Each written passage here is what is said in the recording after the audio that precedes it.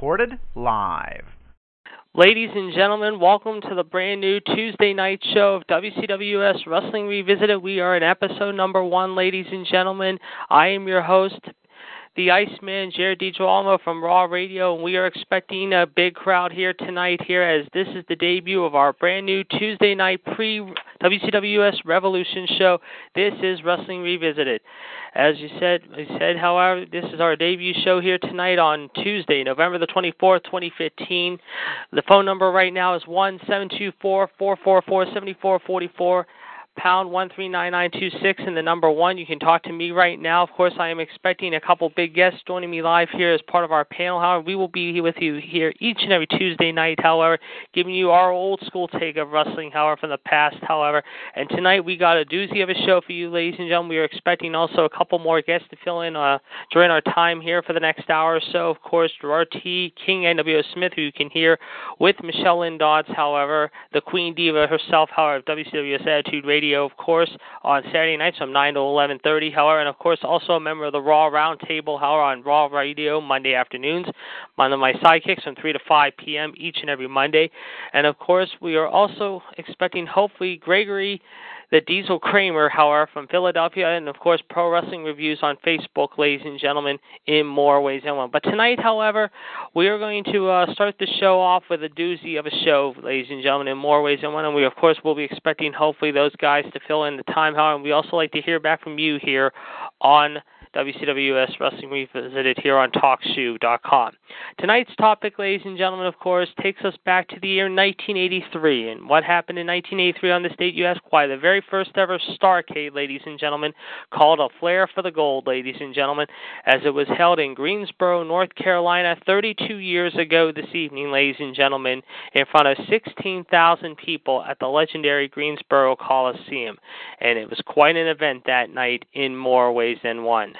Of course, the show, as you know, ladies and gentlemen, took place, of course, in North Carolina, stemming from what had happened earlier a few years before that, ladies and gentlemen, however, as apparently Dusty Rhodes, the great American Dream, who we lost earlier this summer, sadly, however, due to a heart attack, however, at the age of 69, had come up with the idea, however, after fighting his good friend and at one time someone, in fact, right now we got Gerard T. Smith on with us, ladies and gentlemen, my sidekick, bad guy himself. Here he is right now, ladies and gentlemen, and here he is.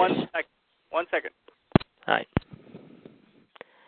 All right, ladies and gentlemen, just hold on for 1 minute. Gerard's got something for you all to listen to as we are ready to kickstart this brand new show, so please bear with us here.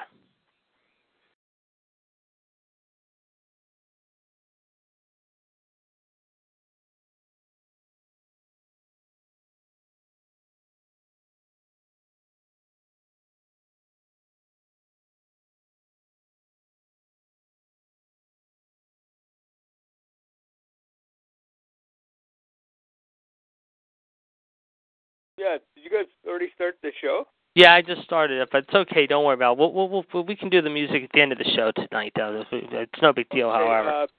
Is Greg on, or? No, Greg couldn't make it tonight. Unfortunately, I was about to say our good friend Gregory Kramer, the Diesel, could not make it tonight, ladies and gentlemen, but he will try to make it on later on this evening, however, on Revolution Radio, which you can hear from 9 to 11. And ladies and gentlemen, let me introduce you now, my sidekick, my partner, my tag team outsider, if you will, the bad guy himself, GTS, ladies and gentlemen, up there in beautiful Ontario, Gerard T. Smith, ladies and gentlemen. Yeah, just hold on.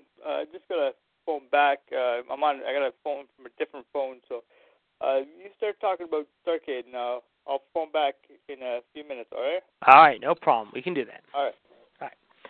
All right, ladies and gentlemen, Gerard T. Smith will be back with us in a few minutes, ladies and gentlemen. He had some faulty connections, but he will be back with us, ladies and gentlemen, in just a few minutes to talk to us about Starrcade. And yes, folks, we are talking about Starrcade. As we said, ladies and gentlemen, the reason why Starrcade started was due to the fact that Dusty Rhodes and Barry Windham back in the late 70s, early 80s, however, had some great matches down in Florida, of course, and they used to fight at the legendary Tampa Stadium, which was at one time known as the Big Sombrero, if you will. And, of course, when they fought in Tampa, of course, they used to call the event the Tango in Tampa, if you will. As a result, however, Dusty Rhodes, of course, by the mid-'80s, showed up in the Mid-Atlantic Wrestling territory, of course, which was owned by James Crockett Jr., shall we say, who owned the business, of course, from his father, the legendary Big Jim Crockett Sr., if you will, as well as his brother, David Crockett, who was at one time a part-time announcer for the National Wrestling Alliance. As a result, Jimmy Jr., of course, however, then got the idea, then following Dusty Rhodes' creative mind, if you will, ladies and gentlemen, to throw an event on the ages, and that event would be called Starrcade. As a result, however, the big matches were going to be held there, and of course, for the next 17 years, from 1983 through 2000, ladies and gentlemen, they would have an event called Starrcade, as it was the equivalent to WrestleMania, if you will. And of course, a lot of great moments and matches over the years, however, by legendary Hall of Fame past and present performers, however, performed there. Some of them with us now, some of them sadly are no longer with us, sad to say. Some of them are gone to that great big wrestling ring in the sky, so to speak. But Dusty Rhodes was the one who came up with the idea of Starrcade, and as a result, him and Jim Crockett Jr., if you will, gave the Starrcade event its name, if you will. And of course, the very first Starrcade happened to be on Thanksgiving night, as we said, in the Greensboro Coliseum back in 1983. As a result, ladies and gentlemen, let us tell you what happened on that memorable night. Of course, the event, of course, was broadcasted by Jim Crockett Enterprises and had the commentators such as Bob Caudle, Gordon Solie, one of the true voices of wrestling, ladies and gentlemen, Bob Cleary, a backstage interviewer, Tony Schiavone, a young Tony Schiavone, if you might all recall, however, that went on to bigger and better things, however, was a very young announcer at this time. Also, Dusty Rhodes was part of the show, however, as an interview person, and we had referees that included the great Sonny Fargo, Stu Schwartz, Tommy Young, Gene Kaniski, a special guest referee, as well as Angelo King Kong Mosca. And when the matches were being announced over the PA system, however, in the Greensboro Coliseum, and of course for everyone to hear at home, however, who was calling the action, but none other than Greensboro's own Tom Miller, the great Tom Miller, ladies and gentlemen. I mean, you say there were great announcers, however, there were great announcers back then at that time. I mean, you can put Howard Finkel up there, you can put Tom Miller up there, you can put Vern Gagne, of course, at one time an announcer, Mean Gene Okerlund, of course, Gorilla Monsoon, Gordon Solie, Bob Caudle, good old JR, of course, Jim Ross. Dusty Rhodes at one time was a commentator, believe it or not. Bob Caudle, Jesse the Body Ventura, Bobby the Brain Heenan.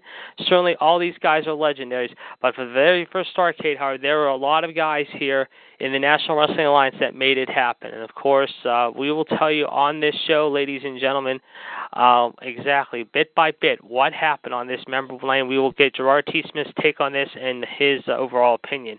But before we do that, ladies and gentlemen, let's give you out the number again, 1-724-444-7444, pound 139926, and the number 1. You can talk to myself right now, Gerard T. Smith, the King, bad guy, if you will be joining us back here in a few minutes. And, of course, we hope to have had the big diesel himself, Gregory Kramer, on the show, but unfortunately he is not because he has a prior obligation, but we hope to have him back on next week, ladies and gentlemen. Of course, next week Gerard will be giving us his Wrestling Revisited pay-per-view. And, of course, we'll be here each and every Tuesday, ladies and gentlemen, giving you old-school wrestling and old-school matches from the past, however, as well as old-school TV shows of wrestling, past and present, ladies and gentlemen. And we will spin it around for you and give you our thoughts and opinions each and every week, ladies and gentlemen, here on Wrestling Revisited. You can also log on to TalkShoe.com, however, right now, and get a chance to listen to our brand-new show here tonight. Okay, with that said, ladies and gentlemen, let's tell you what happened here on Starrcade 83.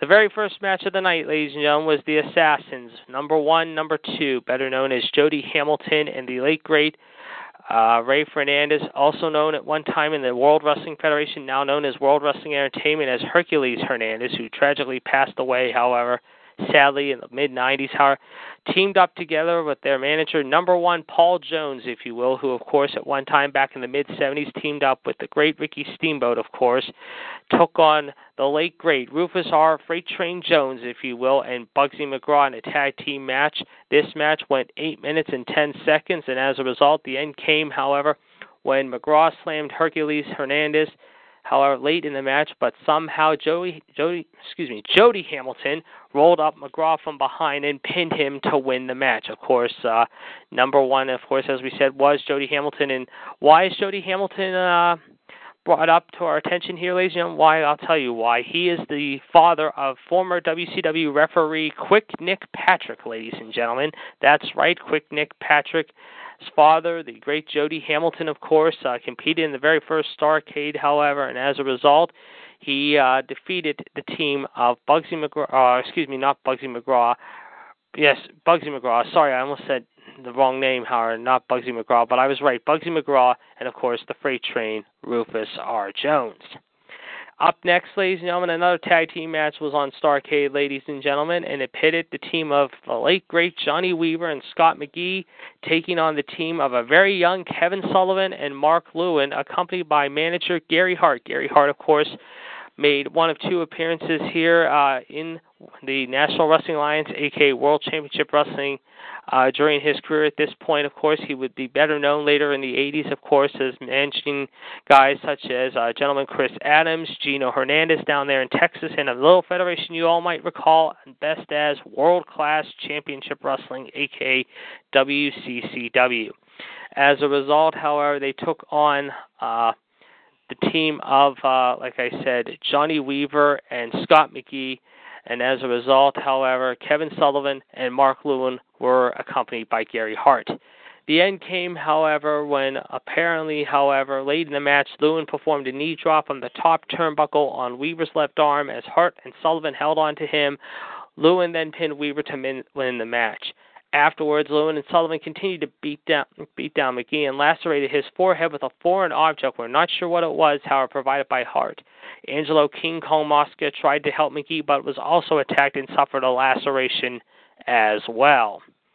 From there, ladies and gentlemen, we go into match number 3, and it pitted two Hall of Famers that are now in the WWE Hall of Fame, shall we say. However, Carlos Colon and Abdullah the Butcher. Abdullah the Butcher is still very much alive, as is Carlos Colon. Carlos Colon, the father of legendary superstar Carlito, if you will, formerly of the World Wrestling Entertainment brand, as well as his two nephews, Primo and Epico, or better known now as Diego and Fernando Los Matadores, taking on a guy who was back in the day considered one of the craziest and one of the most absolutely insane wrestlers in history, however, the great Abdul the Butcher, known as the Madman from the Sudan, if you will, who, of course, wrestled for the better part of almost half a century, if you will, however, and is still very much alive today, however, as he owns a Chinese restaurant rib joint down there in Atlanta, and I hear it's called Abby's House of Chinese Beef and Ribs, if you will. So if you're looking for a good place to eat, ladies and gentlemen, I've been hearing from people telling me this firsthand, however, that Abby's House of Beef and Chinese restaurant is the best place to eat in Atlanta, so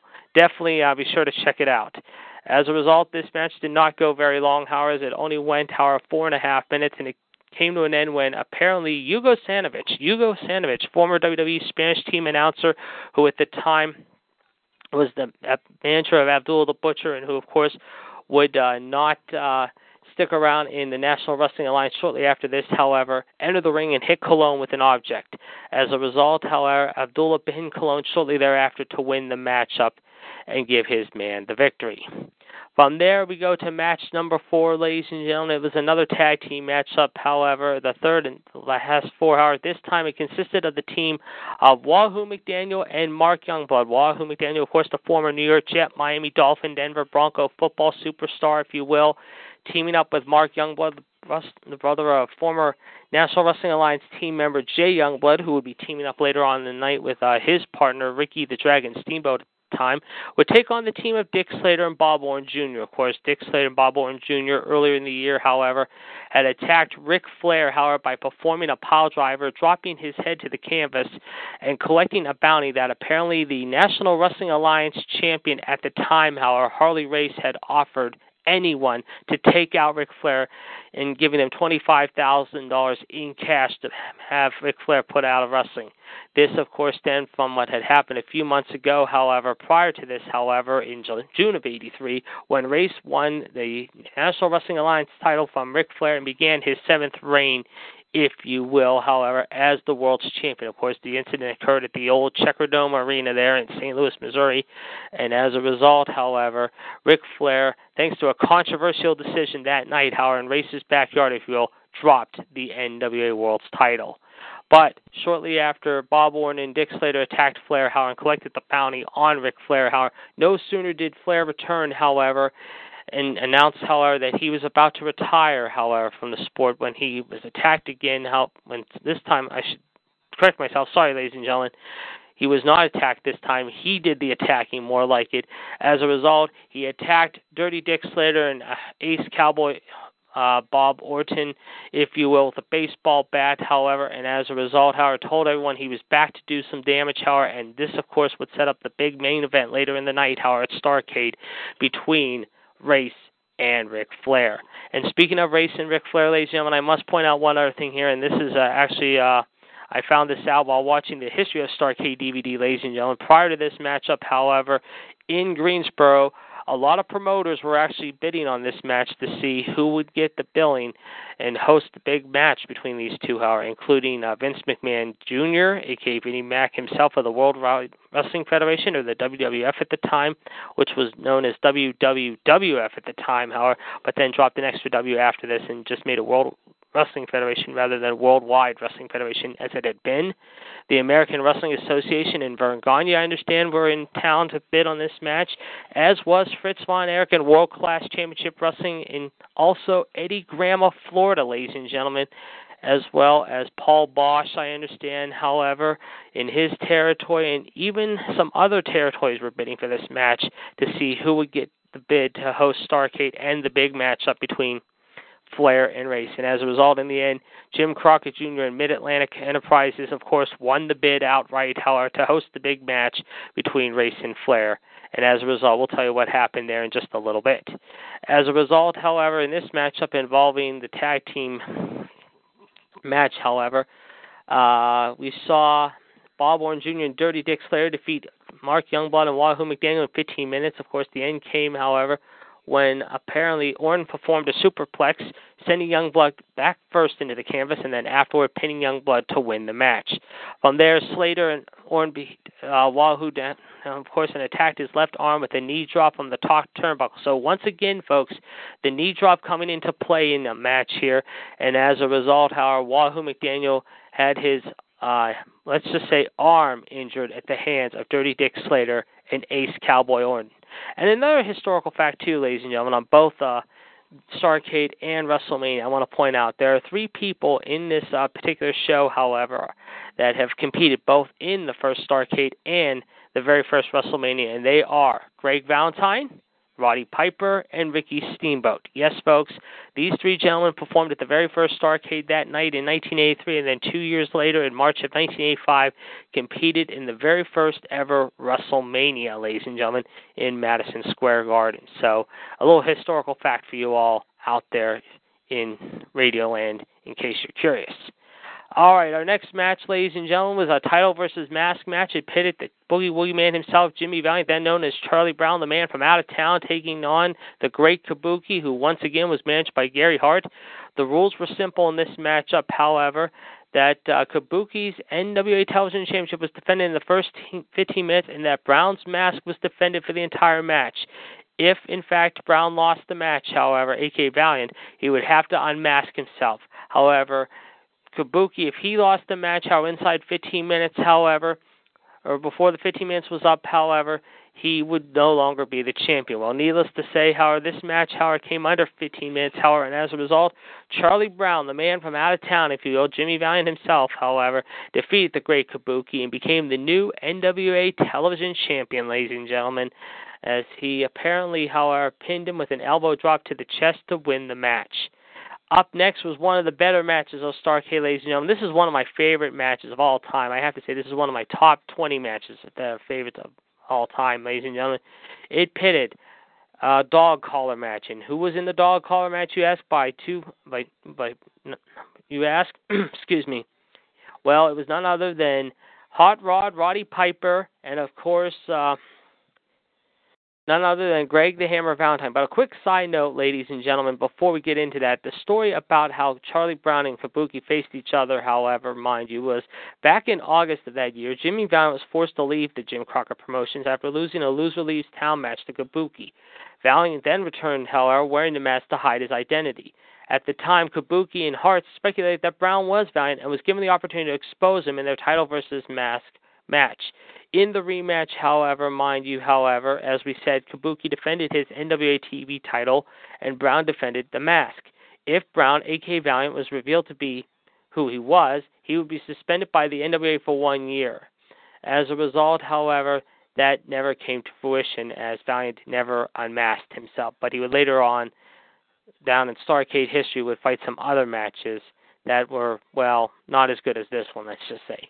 And as far as Abdul the Butcher and Carlos Colon goes, however, we know over the years they have had very many intense battles in Puerto Rico, however, from the World Wrestling Council, aka WWC. As a result, however, this was just a continuation of their feud with each other. Now, getting back to the Piper-Valentine match for just a minute, ladies and gentlemen, as you know, the build-up for this, of course, started out in late April, however, when Valentine used the ring bell earlier in the year to attack Piper's left ear, and as a result, he lost the U.S. heavyweight title that Valentine eventually won, however, and also 75% of hearing in his left ear, ladies and gentlemen. That's right, his left ear. He lost almost every bit of his hearing except for a little bit in this matchup, and as a result, however, mind you, this would culminate in a dog collar match in more ways than one, where basically the combatants were forced to wear dog collar chains, however, basically strapped on them, however, and it was very intense to say the least. As a result, however, this was a very intense, bloody match to say the least, but the U.S. title that Valentine had won from Piper earlier, many people thought would be on the line in this match. I even thought it was going to be defended that night. Unfortunately, that was not the case here, and as a result, the U.S. title was not on the line in this match, as we later found out, however, but as a result, Piper did get some retribution on Valentine on this night, however, by defeating him in 16 minutes, and as a result, defeating the Hammer in the process. Up next, of course, was our semi-main event, ladies and gentlemen, which was a great match also, ladies and gentlemen, pitting the team of Jay Youngblood and Ricky Steamboat, if you will. Of course, this actually was another interesting story how this came about, ladies and gentlemen. Of course, these four guys were originally friends, however, mind you, of course. The Briscoes, of course, won the tag titles from, mind you, however, on June 18th from Steamboat and Youngblood. And as a result, however, this matchup would culminate again at Starrcade. As a result, however, a very special ring-inside forcer for this one was Angelo King Kong Mosca. Despite being lacerated earlier in the evening, however, he came back out to be the special ringside enforcer, however, for this intense matchup, if you will. And as a result, however, mind you, the team of Steamboat and Youngblood defeated the Briscoe brothers, Jack and Jerry, inside of 13 and a half minutes, however, and became once again the NWA World's Tag Team Champions.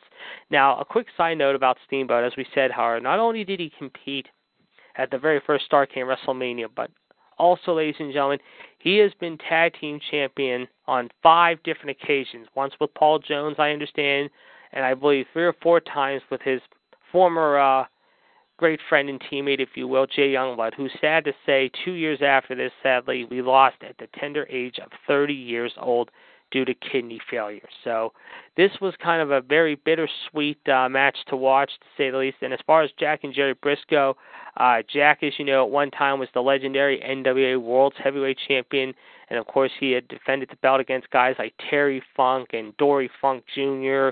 and other legendary wrestlers, and of course Jerry, of course, was once known as one of Vince McMahon's original stooges with former WWF IC champion, the very first IC champion, I should say, the legendary Pat Patterson.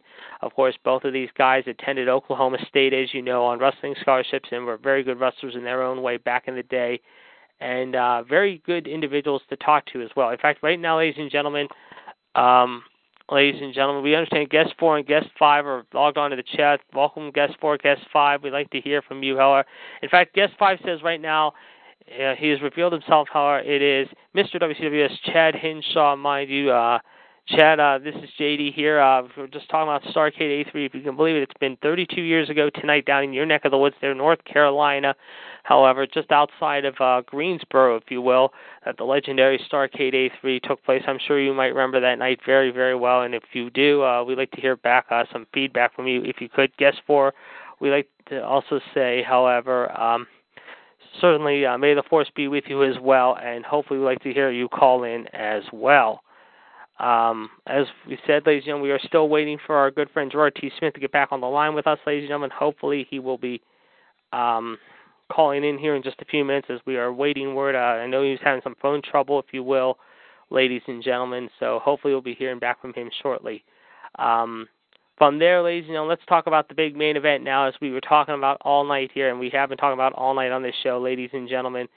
The main event, of course, was for the NWA World's Heavyweight title. It was, ladies and gentlemen,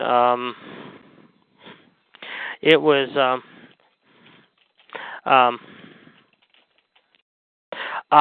Harley Race taking on Ric Flair, of course, Gene Kiniski, like I said, being the special outside enforcer, if you will. And this was a very great match, however, in more ways than one. As a result, it went 24 minutes long.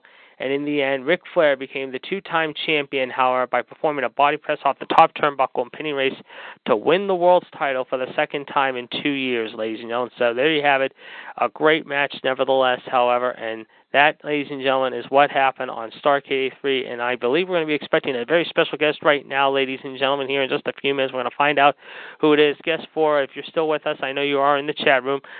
We'd like to hear from you. Call into the show, however, mind you. Hopefully we will have you join us here in a few minutes as well, ladies and gentlemen. So, again, the number is 1-724-444-7444, pound 139926, hashtag, and the number 1.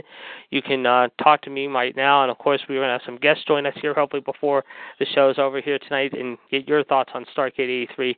As for my thoughts, quickly, I just want to tell you, I thought it was a great show from top to bottom. I had a chance to watch some of these matches again. In fact, now we got from North Carolina the man who probably knows Starrcade inside and out, ladies and gentlemen, the Nature Boy himself, none other than Mr. WCWUS, Chad Hinshaw. Chad, are you with us? Hello, Chad.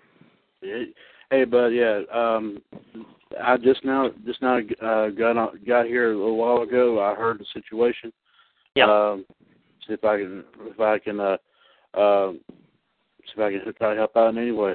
Okay, well, yeah, Gerard said he would be back. He said he would be with us. It's just he's having a little phone snafu trouble, and we were just going over all the matches and telling everyone the stories about the great Starrcade show of 1983, if you will, Flair for the Gold, as it's been called, as you know, and it was 32 years ago this evening, if you can believe it or not. I mean, I can't believe it's been 32 years as of tonight that Starrcade actually took place.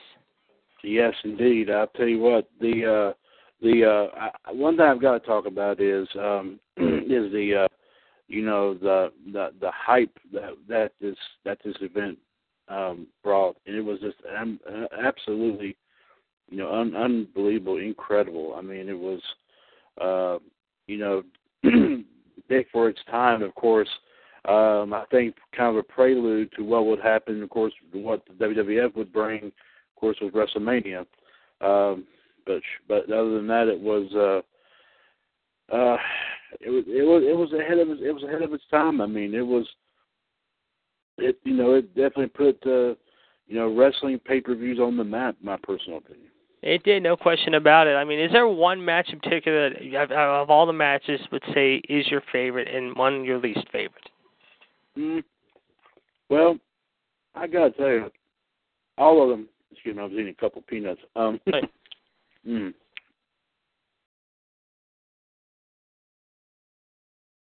It's all right. Swallow that. Yeah, no problem. Well, there was nothing really bad you can really say about Starrcade 83. Mm-hmm. Going back through it, looking back through a lot of the old matches and all that good stuff. Mm-hmm. But if you had to put one in probably comparing to some of the other matches involved, oh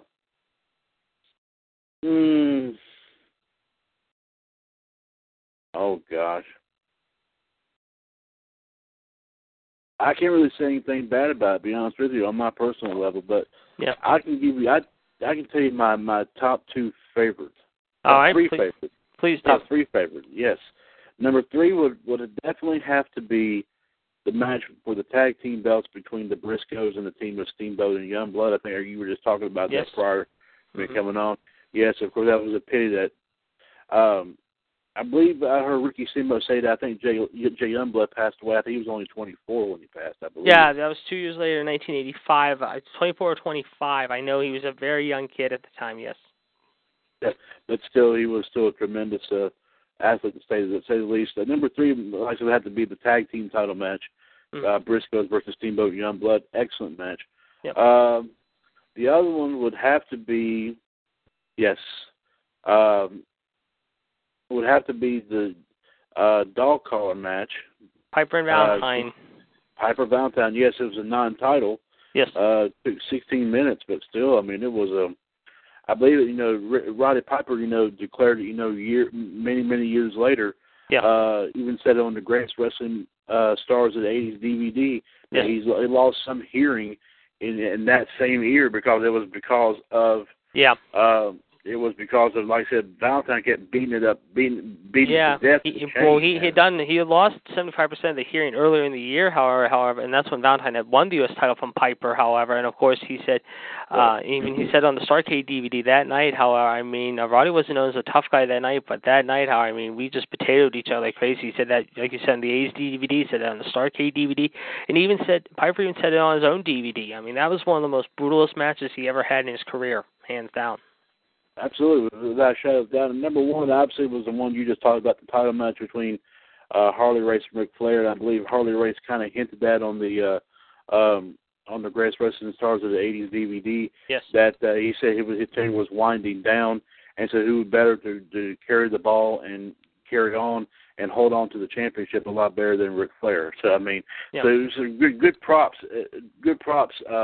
By all means, that from one former champion to another, it was took about, like I said, almost 24 minutes. Yeah. But still, it was a great match nonetheless. I mean, like I said, of course, I kind of like what Flair called it, a flair for the gold. I mean, it truly was that, to say the least. I mean, without a shadow of a doubt. It was, absolutely. There was no question about it. Of course, later on, of course, we would see what would happen. These two would rematch each other down the road, of course. In 1984, of course, Flair would lose the title to Race in New Zealand, won it back 2 days later, of course, in Singapore, and then in Race did not win the title again shortly thereafter, however.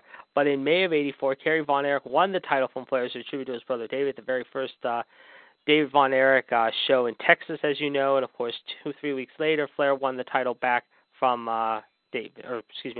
Kerry Von Erich in Japan. But also, ladies and gentlemen, a quick side note, which was very interesting, Dusty made a challenge to Flair for the title, and this, of course, would lead to their $1 million title matchup the following year, however, in Starrcade 84.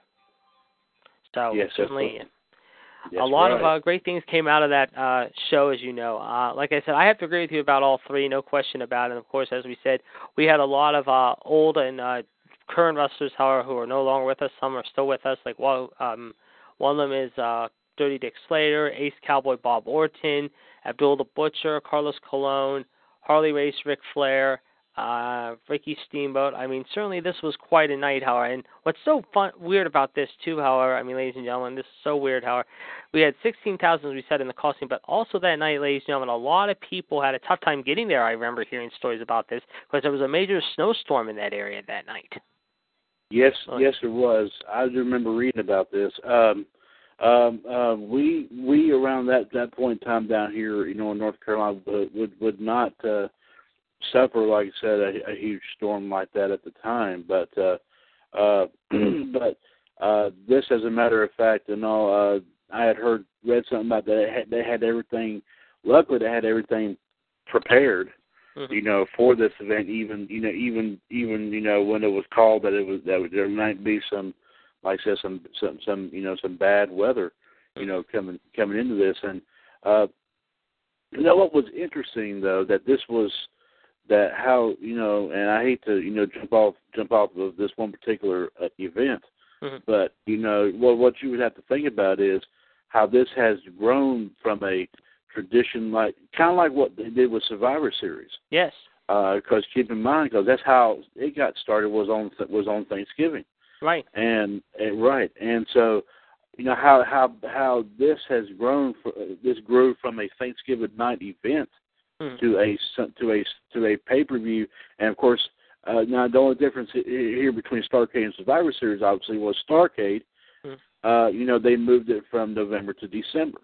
Mm-hmm. But obviously, but still, I mean, what started out great as a Thanksgiving tradition, was able to move on to a little bit better things. Wrestling, like pretty much about everywhere, of course. But luckily, it was kind of unique that Greensboro was able to have it for like 2 or 3 years in a row before it moved on to other areas. Other areas. Yeah, of course. I mean, Baltimore, Atlanta. I mean, Chicago, because even Chicago did Washington. Washington D.C. twice. So, I mean, Yes, Starrcade actually originally, like you said, I mean, it began in Greensboro, and then by the mid to late '80s, it would just expand elsewhere, like you mentioned, the other cities, of course, Crockett's then in Atlantic back in the day. I mean, when it came to wrestling down south, I mean, you had your territories, obviously, and of course, the South was big. And I mean, you mentioned all the cities like Greensboro, Charlotte, Raleigh, Winston-Salem, Asheville, Spartanburg, Columbia. I mean, Atlanta. I mean, West Palm Beach, Miami, Tampa, everywhere. I mean, that was big, very, very big. And like I said, at that time, the Crockett's, of course, really wanted to make something big and hit a home run, and they certainly definitely hit a home run that night in more ways than one. And like I said, on a scale of 1 to 10, I already gave my rating. I gave this about almost an 8.5, almost a 9 out of 10. What would you give this one? I give it a full 10. Yeah. I give it a full 10. I mean, one reason might be some people may think it's because, sure, because like I said, it's around your neck of the woods and all that. That's why you like it so much. I mean that might be kind of minuscule to the actual reasons. But I mean, my personal opinion about Starrcade 83, why I give it a 10 is because what you have here is proof of real wrestling action. Yes. I mean, not this watered down stuff that you see today. No. Is what you have.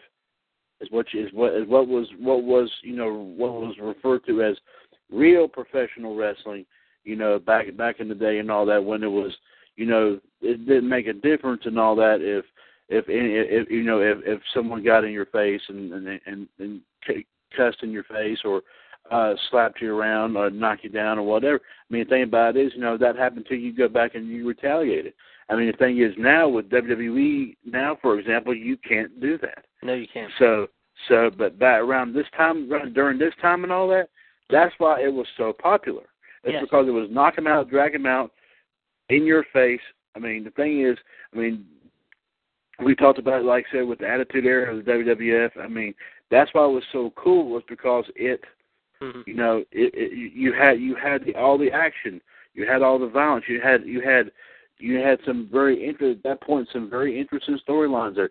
Now, it's a lot like it's almost like as if they wrote down what you're going to say. Okay, tonight you're going to slap this man in the face. Today and tomorrow you're going to punch him in the stomach, and he's going to pin you 1, 2, 3. But see, it's scripted now. See, back then it wasn't. They just went right out at it and just boom. Yeah. But now it's just so. But so that's why I really get, because it was real action back then. It was real. I mean, without a shadow of doubt. I mean, that was what stuff you really want to sit down and in front of the TV, regardless of how old you are. I mean, like I said, even the wrestling fans of today would appreciate something like this. That happened 30-some years ago. 30-some years ago. Oh, I mean, they would say, "Okay, this is what I really want to see." Exactly. No question. Instead of what's out there now. Yes.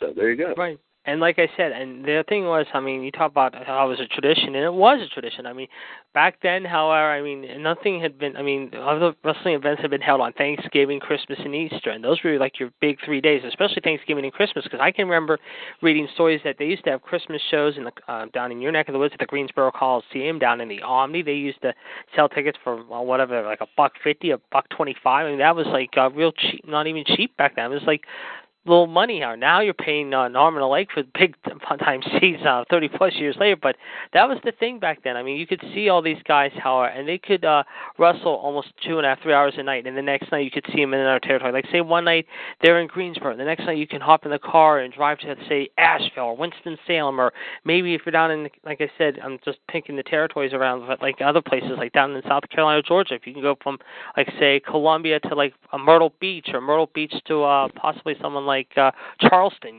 you can have that advantage. Back in the day, that was the thing to do, and you can still do that, but like I said, you're not paying like $1.50 or $1.25 anymore for those seats. It'd be nice, but at the same time, you're not going to get that anymore, which is unfortunate.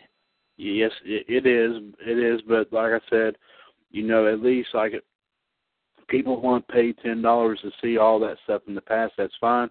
But me, just like I said, if you're lucky enough to even grab a hold of any old videotapes of any old wrestling shows, I found a handful myself, and that's what you that's what you want to do. I mean, the thing is, you could spend a little might be a tad more than what you would pay a month on the network, where you have like all that at your fingertips. But a lot of people are not as fortunate to get that, as some people are. And you see, me personally, I don't have it because, like I said, I have a vast, as I've mentioned many times on all of our shows here, that I have a vast wrestling DVD collection. I have a vast wrestling video collection, and I'm just like very fortunate, just odd places out of nowhere, find one or two old tapes that are still in good condition and all that, a little bit blurry, but still playable and still good, great to watch. I mean, I can tell you one good example. Yeah. The one that I found here not too long ago, a long time ago, was Starrcade 1990. Yes. And the original box, just like it was, of course, the Pat O'Connor Memorial Tag Team Tournament, Luger and Hansen for the U.S. title. Yes. Let me see. Oh gosh, what? Ric Flair in the main event with the Shockmaster.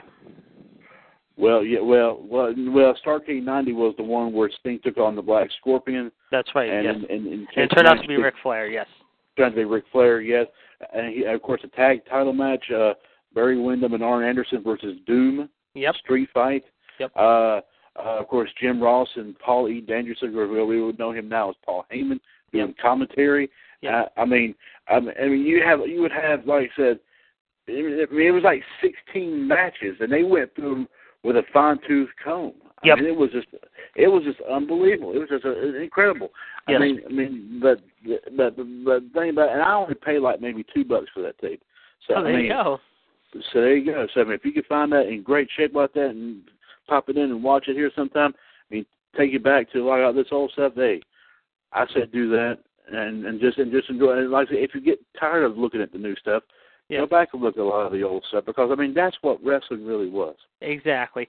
And speaking of old stuff, let's ask you real quick. I know since you're near Greensboro and you probably tend to make shows near the Coliseum, what do you remember most? This is a pretty. There's two guys. That I was always a fan of. One of them being Tommy Young, the referee, and the other. I started watching even some of the old stuff of Tom Miller. What do you remember about those two guys? Tommy Young, and who else was it? I'm sorry. Tom Miller, the ring announcer of the Coliseum, because he was sort of like the Howard Finkel of Greensboro. Yeah, I remember Tom. I remember the referee very, very well. I remember Tommy Young very well. Mm-hmm. He was, of course, was there for pretty much a lot of the NWA that would go and bleed into WCW matchups. Of course, a prelude to, of course, Nick Patrick, for example. Nick Patrick turned out to be pretty popular as well. Yes. But as for the announcer, I remember him very vaguely. Like I said, he was a very, very unique. Calling a lot of that action. Mm-hmm. But of course, you didn't have it better. Yeah. You just didn't really have it better. Well, you didn't have it better with an announcing team either then. You had, we talk about great announcing duos over the years, and I mentioned at the start of the show you had great announcers back in the day, of course. The WWE had their big announcers that day on their first WrestleMania, which was the great Jesse Ventura and Gorilla Monsoon, but of course the NWA had the 1-2 punch of the great Gordon Soley and Bob Caudle. Yes, without a shadow of doubt, of course. I remember, of course, Great American Bash in 1990, Bob Caudle called it alongside Jim Ross. That was... The memorable Sting Ric Flair match from 1990, among other great matches there in 1990. Of course, that was one of Ric Flair's times afterward. However, he took a break from the National Wrestling Alliance, WCW, if you will, went to the WWF for a few years, came back, of course, and then fought Big Van Vader, however, 10 years later, oddly enough, ladies and gentlemen, after this, however, in a career versus title matchup, if you will, at that time. And, of course, who was in the corner of Vader but Flair's old buddy and rival from the very first Starrcade, Harley Race. Yes, of course, that was a very memorable. That right there, a match that I saw. I saw there was very, very, very, very unique, very interesting there. Of course, towards the end, I think Harley Race tried to get involved in the match, and Sting actually delivered a Stinger splash to Harley Race, which was very interesting. All before Vader tried to get a cheap shot in, but Sting was just too blame smart. That was also the venue, if you remember, too. We had two other guys that would go on to bigger things, however, and that was Dustin Rhodes, better known as Goldust, taking on a man by the name of Steve Austin, who we all now know as Stone Cold Steve Austin, a 2 out of 3 falls affair for the U.S. title. Yes, I remember that. I think Dustin was known as the Natural around that time. Yes, he was. He had teamed up with guys like Ricky Steamboat and others, and this was before he went to the WWF and became the bizarre painted gold one we know now, and who is now back in the wrestling form for the first time in several months, believe it or not, the last few nights, and has looked a lot younger. He's up there in age, don't get me wrong. I'm not saying he's getting old, however, but I'll tell you what, it looks like he's 15 years younger, and it looks like he hasn't lost a beat the last few nights from what I've seen in the ring. Yeah, I mean, the thing is, I think, in talking about that, one thing I wanted to mention, sure, is that you see Goldust and Stardust perform, regardless if you like them both, or like one of them, or you hate them both, or you hate one of them. It doesn't make a difference. Yeah. You have to respect the fact and all that they come from a great wrestling lineage, a great wrestling family. Certainly. And I'm sure they have come, and you have to admit that both of them have come an extremely long way since their dad passed away earlier this year, and I'm sure their dad pulls up a front row seat up in heaven every single time that both his sons are wrestling are in the ring competing against somebody, and he's enjoying he's got a big old smile on his face, and he's enjoying every single minute of it. No question about it. He's also not only enjoying what his sons are doing, he's also enjoying what his other kids are doing. How his kids, by me, ladies and gentlemen, the NXT kids, that he was a trainer of for many years, the last few years, I should say, and I know this past year on NXT, and we've talked about on our other shows, including Raw Radio, there's been some great people who have fought some great matches. You have to go back to like Sasha and Bayley or Finn Balor and Kevin Owens. I know he's got a big, big old smile on his face without question. Oh, certainly. Of course, like I said, you probably saw a little bit of Dusty in every single bit of those performances over the past months since Dusty's passing. You've seen a little bit of Dusty in each and every one of them. There's no doubt about it, because if it wasn't for Dusty, you wouldn't have those kids in there today. Not for something. No question about it.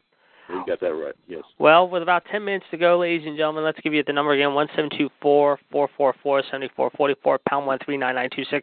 I'm your host, the Iceman, Gerard DiGirolamo, here on episode 1 of Wrestling Revisited. Of course, you can catch us out every Tuesday night. Of course, next week we will have our two big men combo of Gerard T. Smith, hopefully with us, and the Diesel Gregory Kramer.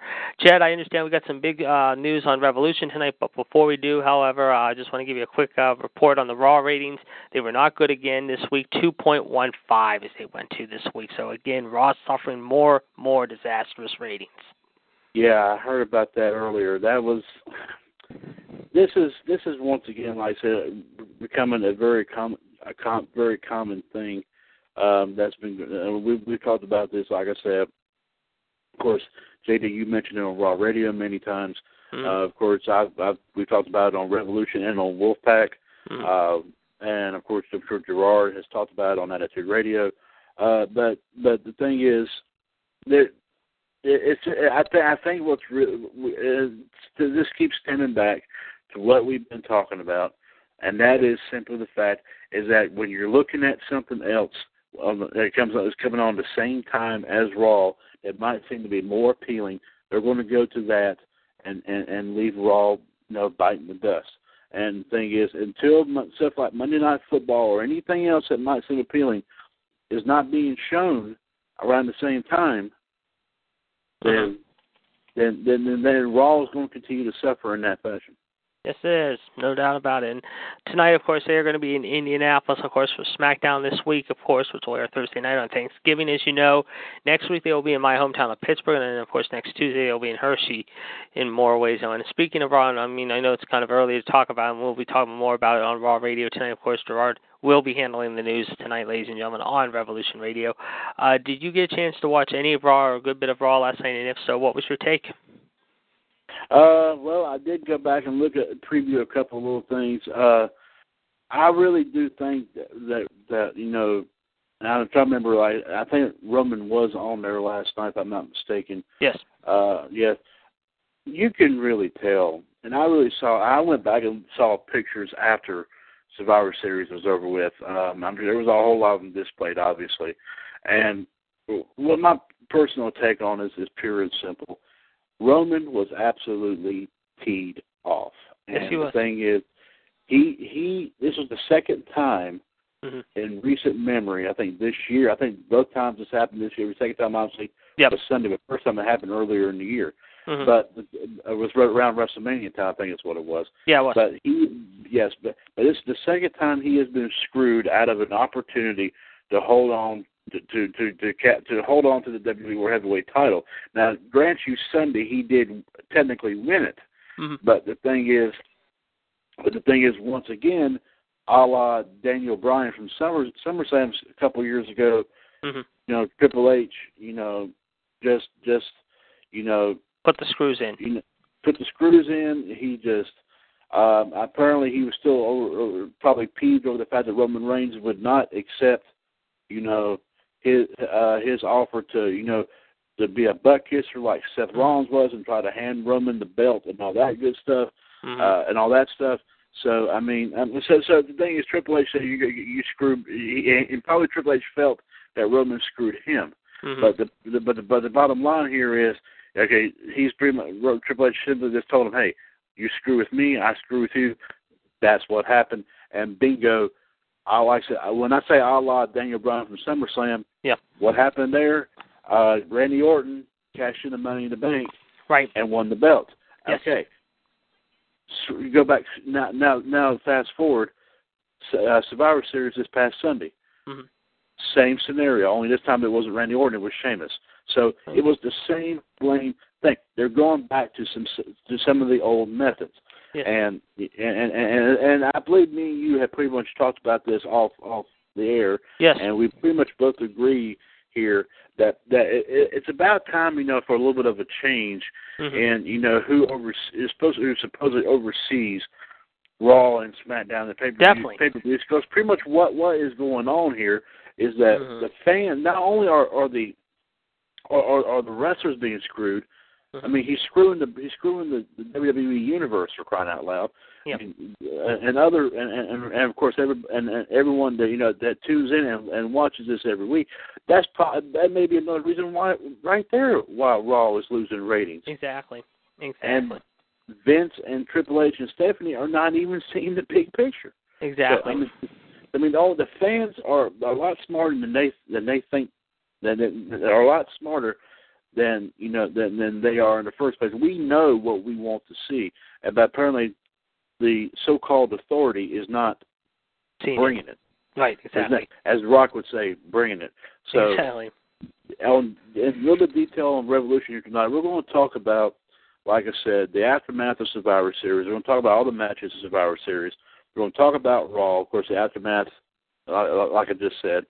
And also, with time allotted, we are going to, I mentioned this in our promo for the show tonight, earlier, that we are bringing back the Wrestler Profile Series. We haven't done that in a long time. We're going to bring it back tonight.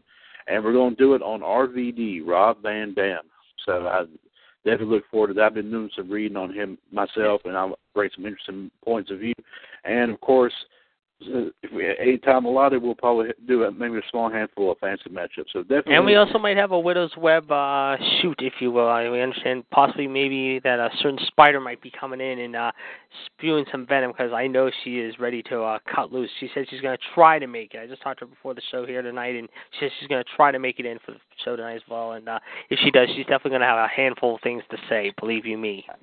Absolutely. And, of course, ladies and gentlemen, tune in tonight to that. Of course, Revolution is 138-055-pound. That will start at 9 o'clock from 9 to 11 right here on TalkShoe.com. The phone number, same here, 1-724-444-7444 to call D4 Revolution, 138-055 and the pound. And, of course, as always, the number one.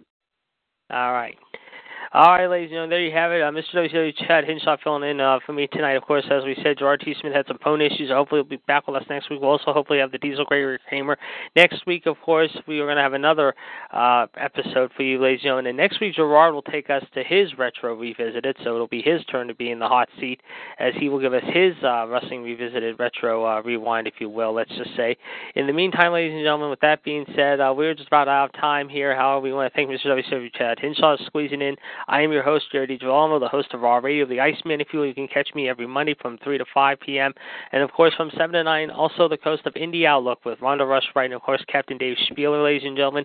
That is, of course, on Monday nights as well. And, of course, you can join me the rest of the week, Tuesday, Wednesday, Thursday, and Friday on Wolfpack Revolution. And, of course, sometimes I squeak in as an extra caller just to talk to the gang of U.S. Attitude Radio. So that being said, ladies and gentlemen, as Chad said, it's going to be a great show tonight. We should have a lot to talk about. Of course, Gerard will be there with the news, and of course, he will be with me next week, along with hopefully the Diesel Gregory Kramer.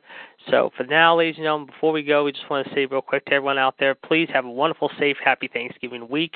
Be careful out there if you're traveling out there, and we will be back again next Tuesday night, same time, ladies and gentlemen, or maybe something else. We don't know yet, but whatever the case may be, we'll be back again a week from tonight, however, with another Wrestling Revisit. So until then, ladies and gentlemen, this is the Iceman saying so long, and we'll catch you again in the ring next Tuesday night. So long, everyone. Take care.